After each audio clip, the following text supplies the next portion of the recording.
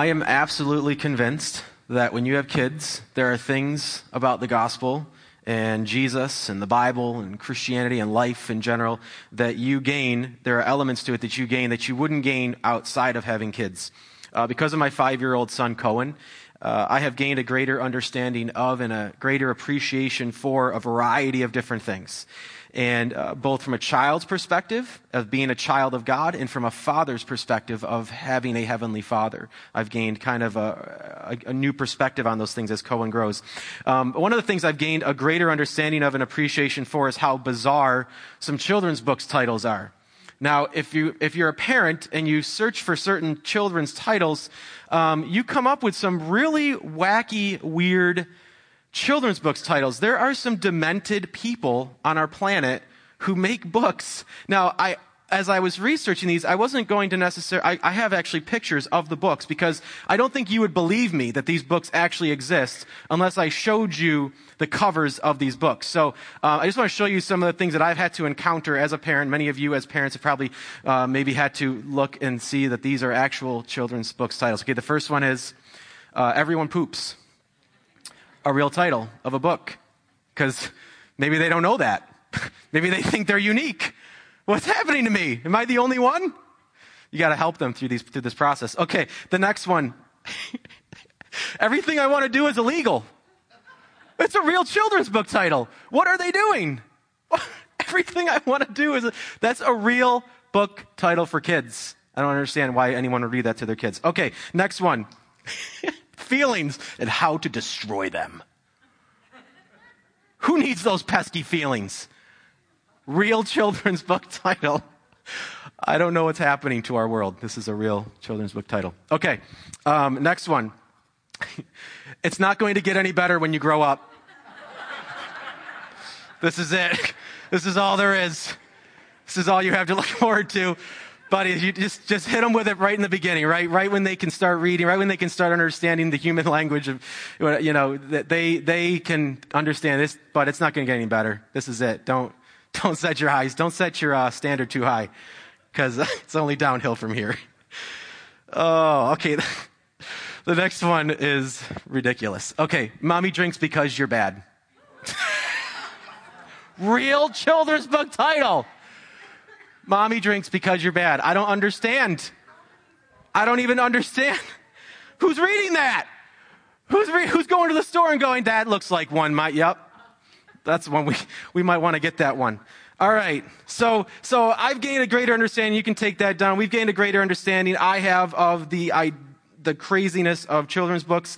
I've also gained, though, much more deeper appreciation for much deeper things. I've gained an appreciation for how much God wants me to draw close to Him more than He wants me to do stuff for Him or know things about Him. That He wants me to draw close to Him. My son has this tradition in the morning where sometime when he wakes up, usually the first thing he wants to do just to kind of get out of his sleepiness is watch his morning show. And I'm usually still in my favorite chair, reading a book or reading the Bible or doing whatever I do in the morning before he gets up. And I'm usually still there doing that. And I try to finish that up before watching that with him. But he will, every morning, if I'm not sitting with him, he will say, Daddy, come sit with me. Daddy, come sit. And he won't start the show until I'm there with him. He will move out of the way because I always sit down and he sits on my lap, and we sit the same way every time, all cuddled up, and Nuzzly pulls the blanket up and gets right in, and we cuddle up and watch a show in the morning. And that's a really cool thing for me. And because of that, because of his commitment to not watching the show unless I'm with him means a lot to me as a dad. That it's not the show that's as important, it's who he's watching it with that he seems to really value. In his little 5-year-old way. And so I can see that from a dad's perspective. I can see that my Heavenly Father wants me to draw close to Him. He doesn't just want me to do stuff for Him. He doesn't just want me to know things about Him, like facts, Bible facts, but He wants me to draw close to Him. I know that that's true, but now I kind of get it when I watch my son. I've gained a greater understanding and appreciation for what unconditional love is like from my Heavenly Father. I've gained a greater understanding of and appreciation for the purpose of discipline from my Heavenly Father. I've gained a greater understanding of and appreciation for how my willful disobedience hurts my Heavenly Father. In these ways and more, my life with God has grown in ways that without Cohen, I would not have those understandings, it would have been impossible. Kids are certainly blessings to us. When they're not screaming, "I hate you." When they're not throwing a monstrous rage because you told them not to draw markers on your brand new painted walls. When you tell them that their diet has to consist more of mac and cheese, ice cream, and candy, which if Cohen had his way, that's all he would eat: mac and cheese, ice cream, and candy. Other than that, they're pretty cool. They're really cool creations that God blesses us with as parents. My most recent area of growth because of Cohen in my life, however, is how utterly deep my depravity goes and how insanely deep my Heavenly Father's patience is. As Cohen gets older, he continues to become more and more independent. He wants to test the waters more and more. He wants to see what he can get away with. He's become a master, a negotiator. If I say, "Hey, bud, we only have like 10 minutes more to play this game," he'll go, "How about 15? And I'll go, "How about 12? And he'll go, "Deal." It's pretty cool. So we're always negotiating what he's supposed to do. "Bud, you got to eat everything on your plate. How about I eat half of it? How about you eat all of it this time? No, how about I eat half of it?" All right, whatever. So he's always negotiating, trying to strike a deal. But I know to say he tries our patience at times would be the understatement of the century. However, through these experiences, I've learned two huge mega themes. I have learned that I am not inherently good. By watching him, he has to be taught to be good. He is not good on accident. He is bad on accident. He is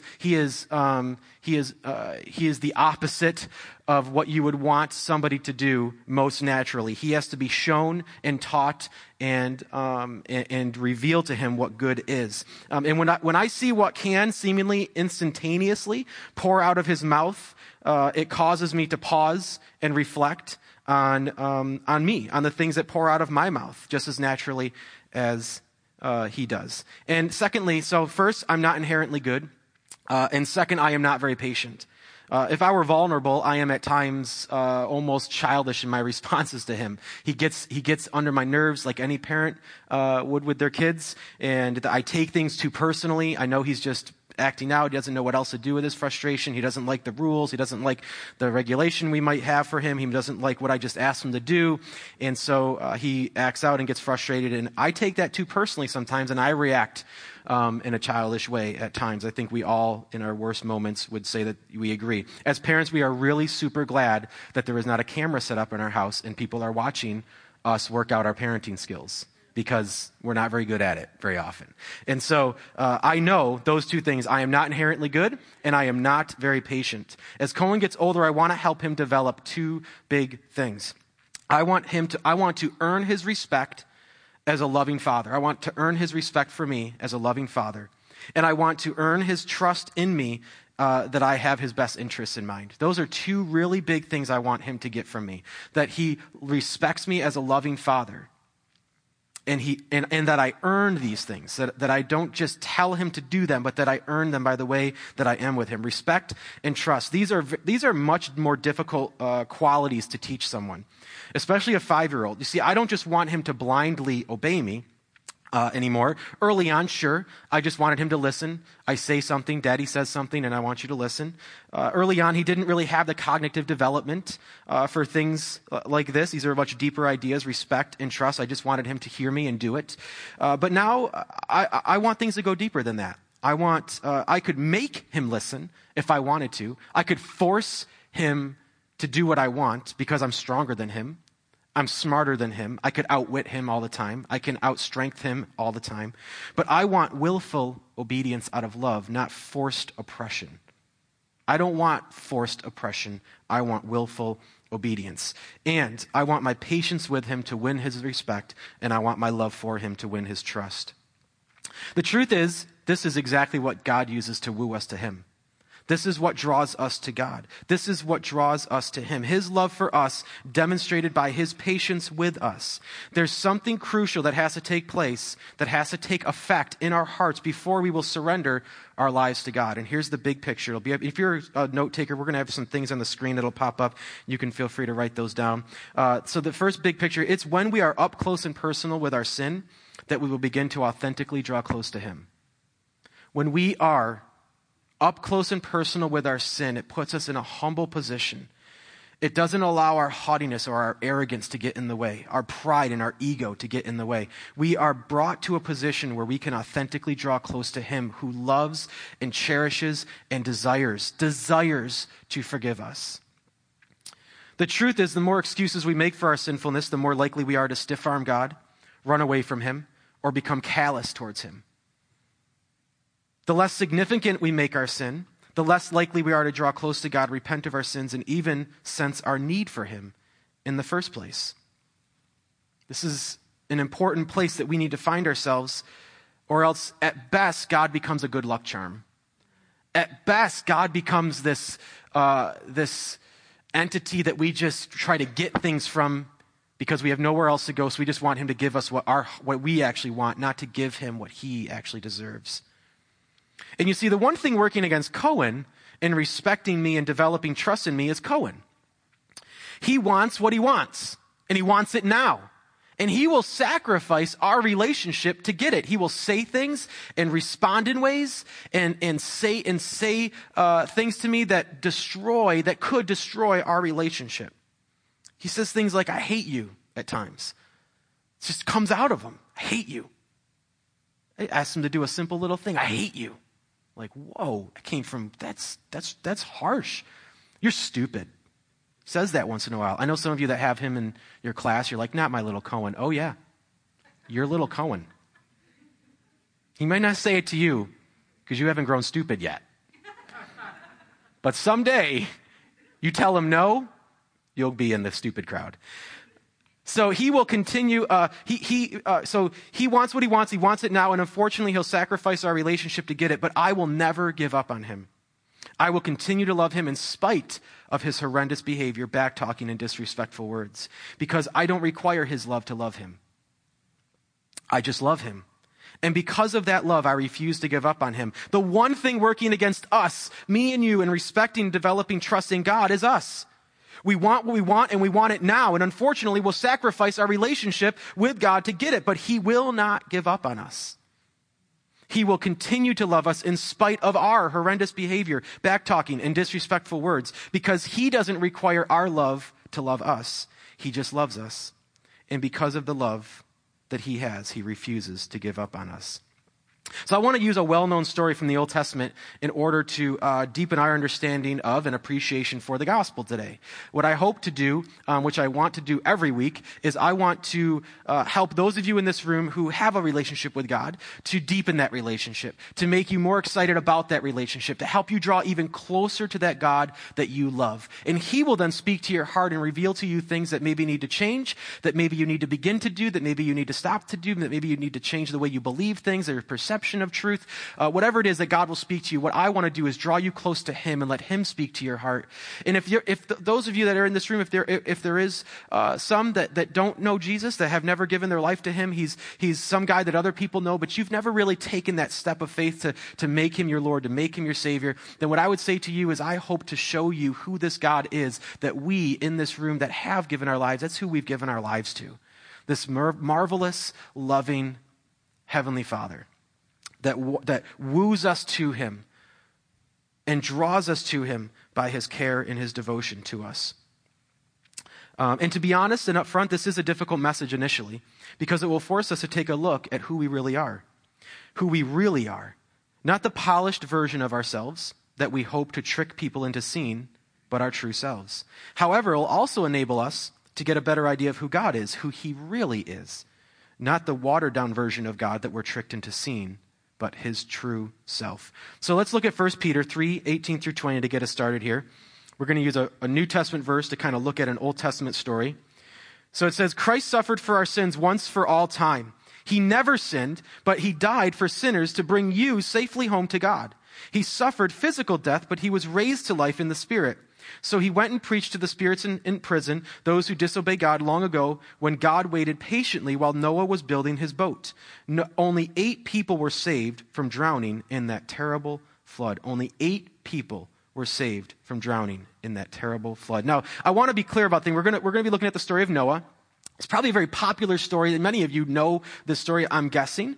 If not, then you're in for a treat. This is a very cool story of the Bible. But it shouldn't stay as a story. It's not just something in the Old Testament that helps us become better people. It points us to a better Savior. It points us to the Savior of the world, who is Jesus. So I want to be clear about a couple things, though, from the story of Noah that I think, unfortunately, some people don't realize. Just to be clear, Noah was, number one, he was not a good man who was better than everyone else. Oftentimes we look at Noah like he was the only good guy on the planet, and he wasn't. This is what Genesis 6:5 says. It says, "The Lord observed the extent of human wickedness on the earth, and he saw that everything they thought or imagined was constantly and totally evil."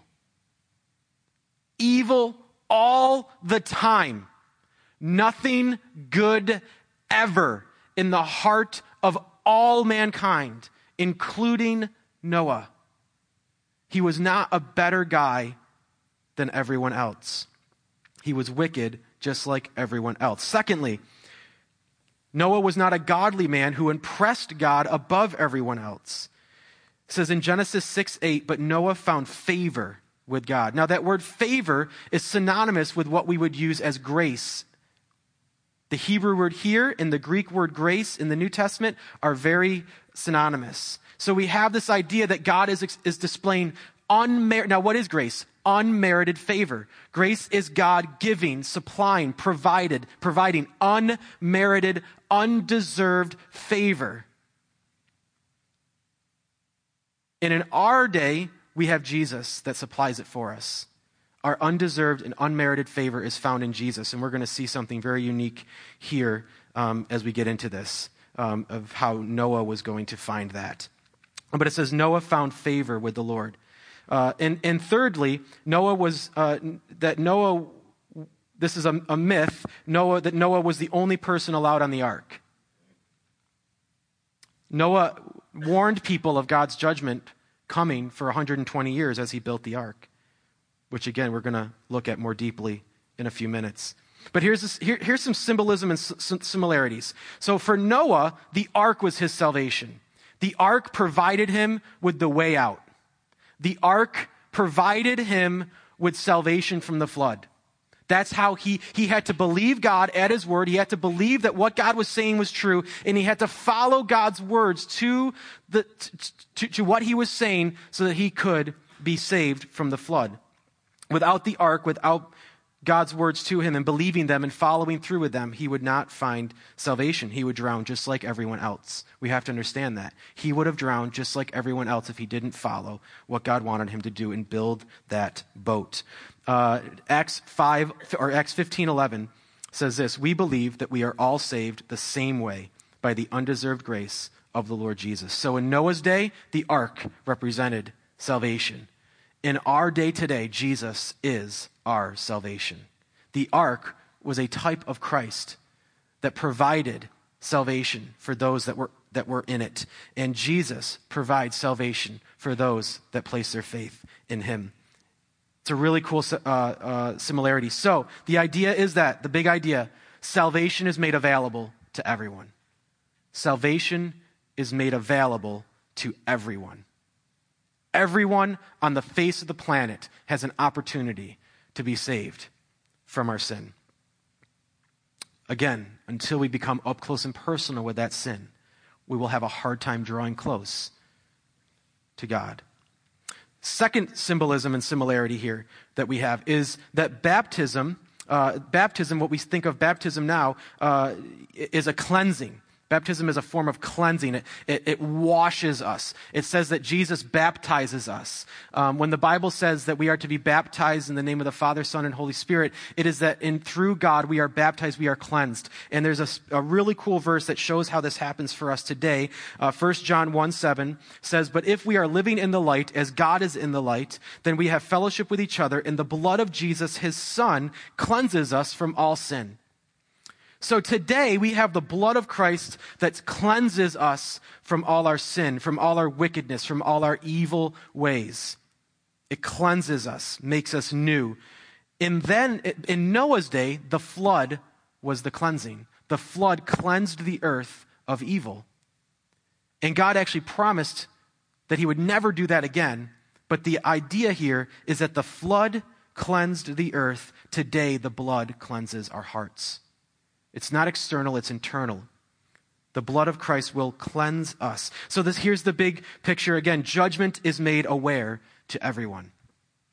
Salvation is made available to everyone, and judgment is made aware to everyone. 2 Peter 2:5 says this, "And God did not spare the ancient world except for Noah and the 7 others in his family. Noah warned the world of God's righteous judgment. So God protected Noah when he destroyed the world of ungodly people with a vast flood." He warned the world. For 120 years, he told people, there's a flood coming. Why are you building this boat? Because there's a flood coming. It's going to wipe out the entire world. If you're not on the boat, you drown. You die. For 120 years, he told us. I could only imagine that probably after a decade, it became a joke. Noah, there's no flood, bro. Like, there's no water, there's no rain. We're in the desert. He's building this boat in the desert. He probably looks really silly to a lot of people on the outside. I would even say that he probably sounds, his family will not even become embarrassed that, Noah, why are you saying these things? Everyone's laughing at us. And Noah was convincing his family, guys, believe me, believe in this God who I'm talking about. He is going to do this. Judgment is coming. And he proclaimed that judgment. And only his family was on the boat. That's all who believed him. Now, here's what I know today. I know that for 2,000 plus years, we've been telling the world that Jesus is coming back. For 2,000 plus years, we've been telling the world that Jesus is coming back. After a while, I can understand why that seems a little silly. It's been 2,000 years, guys. Can we stop now? Like, it looks silly now. You look a little weird. It's been 2,000 years. It was only 120 for Noah. It's been 2,000 plus for us. I can understand the difficulty of our world buying into some of the claims because it's taken so long to come to fruition. Matthew 3:2 says this, "Repent of your sins and turn to God, for the kingdom of heaven is near." In other words, it's approaching. It's coming. It's near. One of my favorite verses is in 2 Peter 3:9. It says, "The Lord isn't really being slow about his promise, as some people think. No. He is being patient for your sake. He does not want anyone to be destroyed, but he wants everyone to repent." He wants all people to come to him. And so what seems slow to a lot of people is just God's patience with us, saying, I don't want anyone to be destroyed. I want to wait and I want to provide time for you. But I can understand 2,000 years, that's a long time. It's a long time. So why won't we surrender? Why is it that I didn't surrender to God's voice. I didn't surrender to God's message until I was 21 years old. And I think that there are three global reasons, big picture reasons why we don't surrender initially to put our faith in God. And if you're in here and you have yet to do that, I would urge you to reflect on some of these and ask yourself very truly, is this me? Is this what's holding me back? Could this be? And for those of you that do follow Christ, that live for him, and you're struggling to share that with a family member or a friend or a coworker, and it seems like there's just a lot of dead ends, and it's a struggle, and it's hard, and there's a lot of backlash, and your heart is burdened for those people. I want you to know to keep pursuing and keep persisting, because it's the Holy Spirit that does the work. But here's some things that can hold us back. Number one, we are unaware of our personal sinfulness. We are unaware of our personal sinfulness. We don't think we're that bad. That's why I say, until we come up close and personal with our sin, we will probably not draw close to him, because we don't think we're that bad. There's a very well-known verse, Romans 3:23, that says, "For everyone has sinned, we all fall short of God's glorious standard." So for any person that thinks that the gospel message isn't for them, that they're beyond it, that it doesn't relate to them, this is the verse. Everyone has sinned. Every single person on the face of the planet has fallen short of God's glorious standard. Most people think that this is not them. Secondly, we are unashamed of our personal wickedness. We are unashamed of our personal wickedness. Jeremiah 6:15 says something very insightful. It says, "Are they ashamed of their disgusting actions? Not at all. They don't even know how to blush. Therefore they will lie among the slaughter. They will be brought down when I punish them, says the Lord." Now this seems really harsh. And I understand that some of these verses are difficult. When I was first trying to make sense of the Bible, and I was somewhat interested in things, I didn't really, these kind of verses almost pushed me a little bit away. I'm like, well, there's the harsh God. The loving God you guys tell me about. Well, how do you rectify this? And I would say this. I would say that when our God gives us and warns us and provides us with a revelation of what is going to happen to us outside of him, that is the most loving thing he could ever do. It's the most loving thing he could ever do. I've shared this story before a few years ago, and it's the best story that I can think of to share with you about how this looks. But I had a friend, and he has a daughter, and his daughter was playing a game with him. And his daughter, there was like a peekaboo game. I think she was 5 or 6 at the time. And she can't see over the cars. They're in a parking lot, and she's running around the cars. And her dad's like, stop it. Don't run.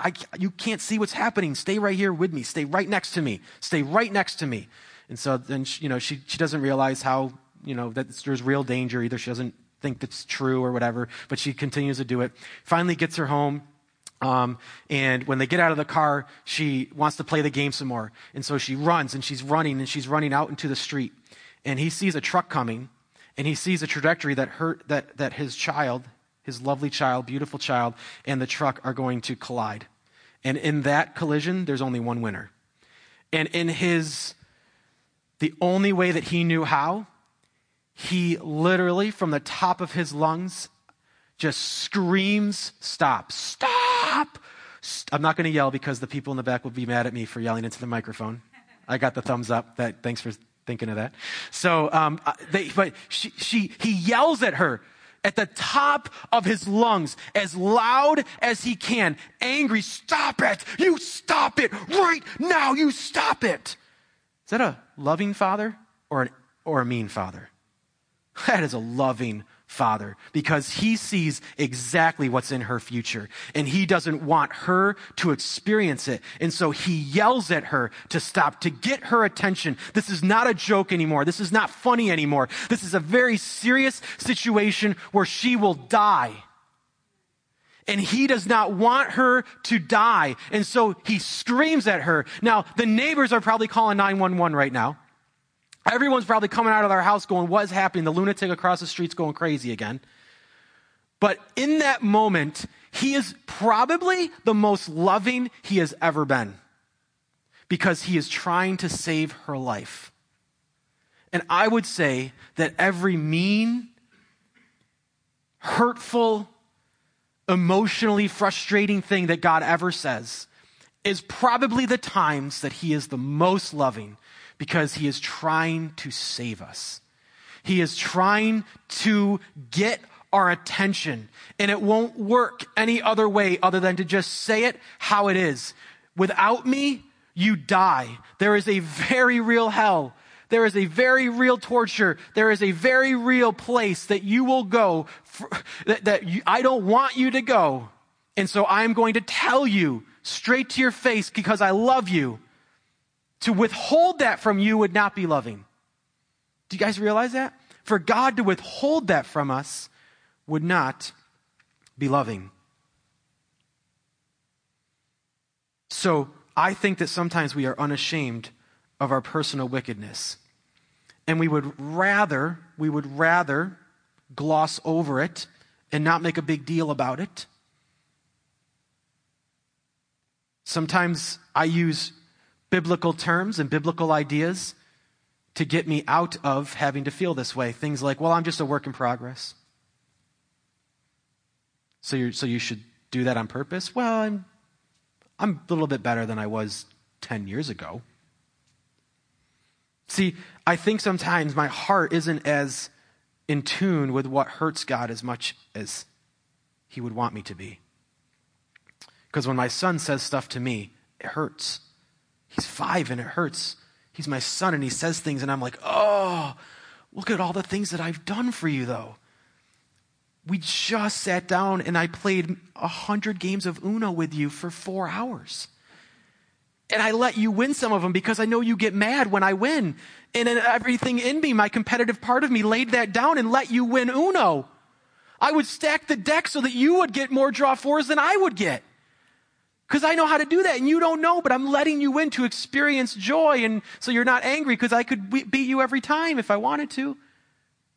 I have to ask him 100 times, you sure you don't have a 4? Because even though you don't have that color, do you have a 4? Do you have an 8? Because you could change the, oh yeah, I have one of those. I'm helping you through the game. I'm helping you win. And then in one instantaneous moment, you're stupid. Oh. Yeah. Oh. But in that moment, I still love him. So I always think to myself, when I think of the things that I listen to, the music, the things that I watch on TV, that just don't seem to bother me. But they're supposed to probably. But they don't. I'm admitting to you today that there are things that should probably bother my heart, and they don't. Because I'm unashamed of some of my personal wickedness, and I need God to do something crazy in my heart to open my eyes to the truth of what's actually going on in front of me. Crude jokes. It's clear that my conscience isn't always on its A game. So the last thing here is that we are unmoved by the gospel message. We are unmoved by the gospel message. This is probably the biggest thing that I would want to give to you, is to say the gospel message is the most beautiful message that you will ever understand. And in Luke 17:26, it says this. It says, when the Son of Man returns, it will be like it was in Noah's day. When the Son of Man returns, it will be like it was in Noah's day. It'll be 120 years of warning people, of telling people it's coming. There's judgment on its way. It's coming. I'm warning you. I know it takes some faith to believe. I understand the difficulties that are before you, but it's coming, and it's really coming. And only 8 people were saved in that flood. When the Son of Man returns, it will be like it was in Noah's day. You see, the message of hope was ignored then, and it's ignored now, and it will continue to be ignored by the majority of people. Remember, Jesus said the gateway to life is very narrow, and the road is difficult, and only a few ever find it. Giving your life to Christ is the most difficult thing you will ever do, because it is shedding you of all your ego, all your pride, all your arrogance, all your self-will, all your selfishness. It puts you in a place where you are not in control of your life. You are not calling the shots. You are not in charge. You are giving your life to God for the rest of your life. And from that day on to the day you die, you are no longer the same person you were. That is the most difficult choice anyone will ever make. And the Bible is very true when it says only a few will find it. Jesus died a very real death on a very real cross for your very real sins. It was excruciatingly painful, and he was separated for the very first time in his infinite existence from his Father. He was slaughtered so that you wouldn't have to be. He allowed himself to be murdered for you. He was slain in your place, willingly killed for your restoration. But this message lands on deaf ears and hard hearts if we are numb to and blinded from our sins. This message is of hope, and it is a message of hope. It's a message of glorious, unrelenting hope that you, yes, even you, can be saved from your sin. So this message of hope is only received in the most fullest sense when we realize our eternal need. And I'll say it again, it's when we are up close and personal with our sin, that we will begin to authentically draw close to him. Because we will recognize two things. We're way worse than we thought we were, and God loves us way more than we thought he did. Because even when we see ourselves for who we really are, and then we see God for who he really is, our hearts begin to change. I know that these things on the outside are difficult to grasp. I told you in the beginning this was going to be a difficult message. But the words of Scripture they definitely don't pull any punches. And I hope that I've convinced you that God is most loving when he's revealing what's to come. And I have two last things I want you to understand. Number one, God wants to warn you about and save you from his judgment. He is not excited about what comes to people that don't find themselves in Christ. He wants to warn you about and save you from his judgment. And number two, he wants to tell you about and provide you with his salvation, which is found in Jesus Christ. So this morning, as it relates to our message, we're going to take communion. And there's two types of people in the room. There's those that get to celebrate their life in Christ, and there's those that need to surrender their lives to Christ. Take a hard look and ask yourself, which one am I? Do I get to celebrate what God has done in my life because I've given him my whole life? Maybe you're not good at it at times. I'm not good at it at times. But if you've given God your life, you've given Christ your life, then you get to celebrate. You get to celebrate as you take communion. You get to celebrate that he broke his body so yours would never break, and he spilled his blood so yours would never be spilled. That's an enormous reason to celebrate this morning. If you haven't surrendered your life to Christ yet, there's no shame in holding off on taking communion and just reflecting on your life and his invitation to you for forgiveness. Our ushers are going to come forward. We're going to prepare ourselves for passing out the elements. And I want you to wait until the end when we take communion together as the family of God will pray. And they're going to pass out the elements, and just hold on to them and we'll take them together. But our team is going to lead us in worship and allow us to worship God as we prepare our hearts for communion. So let's just pray. Heavenly Father, I pray that in this room you are working in hearts and you are allowing us the privilege of celebrating our life in you, God, that it is so good to celebrate who you are. God, I pray that we would be overjoyed with the fact that you have given us the means to be saved through your Son, that he died for us. God, I pray for each individual in this place that maybe hasn't made that choice, God, that you would begin to work on their heart and you would do what no man, what no preacher, what no neighbor, what no coworker, what no one can do but you, and you would begin to reveal yourself to them and that they would give their lives to you this morning, God. We pray that you would do the work in our hearts that we cannot do for ourselves. In Jesus' name, amen.